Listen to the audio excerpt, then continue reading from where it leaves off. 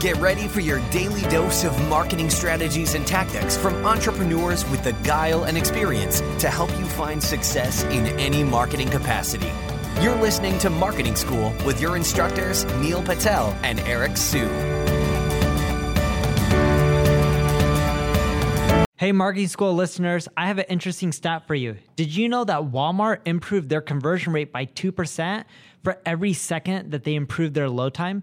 In other words, website speed helps with conversions. In addition to that, Google uses it to determine where your site ranks in their index. So the faster your website loads, the higher you'll rank. For that reason, I want to talk to you today about a company called DreamHost. DreamHost powers the web with fast websites and superior customer service, brought to you by a team of web experts who are super committed to your success online. We've worked with them to create a special offer just for Marketing School listeners. All you have to do is go to dreamhost.com/marketing school to learn more and get your website online today. Welcome to another episode of Marketing School. I'm Eric Su. And I'm Neil Patel. And today we are going to talk about when you should be upgrading, consolidating, or deleting your content. So Neil, you produce gobs and gobs of content. What have you done around this? What have you seen around this? Sure. So I don't really delete that much. We've tested this out on the Crazy Egg blog, in which we took all blog posts older than 1 year old. And then we looked at the blog posts that get less than 100 visitors a month from Google, right? So it has to be over a year old, less than 100 visitors. We deleted them all, but instead of clicking the delete button, we quote unquote unpublished them in WordPress, just because if it tanked our traffic, we can just, click a button and add them back. And what we found is by doing that, our traffic didn't go up and it didn't really go down. So it pretty much stayed flat. And because of that, I don't really go and unpublish much anymore.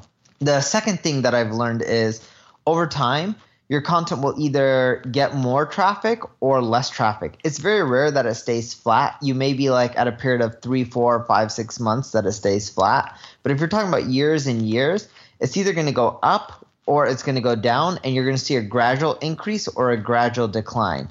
If it's continually going up, we don't make any modifications. The moment it starts going down, we go to Webmaster or Google Search Console. We look at that page.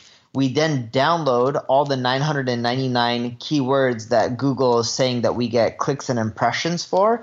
We then take those words, redo the content, make it way more thorough, and try to integrate as many of those keywords or key terms as possible without being stuffy or spammy.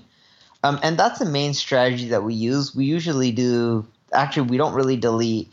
We don't really combine or anything like that. We mainly just update based off of that. Great. And I'm kind of in the same vein here. I mean, whenever we upgrade content on our end, we've been running a test for a while now. And, for the things that we've been updating, we're seeing about a 300% increase in traffic to those specific posts. Now, when it comes to deleting content, the only time we're really going to delete is when something is no longer completely, it's no longer relevant, right? It's completely outdated. Let's say it's getting, basically no traffic, right? And in many cases, they kind of go hand in hand for us. But we really don't delete that much. But I will say that maybe a case study that you should check out, a podcast episode on Pat Flynn's podcast, where one guy said that he deleted about a third of his content, and I think maybe it tripled his traffic or something like that. Don't quote me on that, but definitely should check out the podcast episode, because it gives some unique perspective. And you have two different perspectives on this podcast. Neil's site, getting massive amounts of traffic. We're about 65, 70K right now. Different kind of spectrums, but, highly recommend, looking at that one. And then in terms of consolidating content, the only time we consolidate content and consolidating is basically combining, is when we have very similar topics that are they seem to be competing for the same kind of ranking, and they're talking about the same thing. In that case, it makes sense to consolidate. And, from there, maybe you can think about doing something around the hub and spoke model, which is something you can Google. So just Google hub and spoke content marketing, and you can find out what to set up around that, because that works really well for people, including Neil and myself. When you're talking about upgrading or adding to the content that you have, just to give you an example, if you have a website that generates a lot of traffic, what we're noticing on mine, or at least with neilpatel.com, I'm getting anywhere from like 30 to 60% more traffic when I update the content.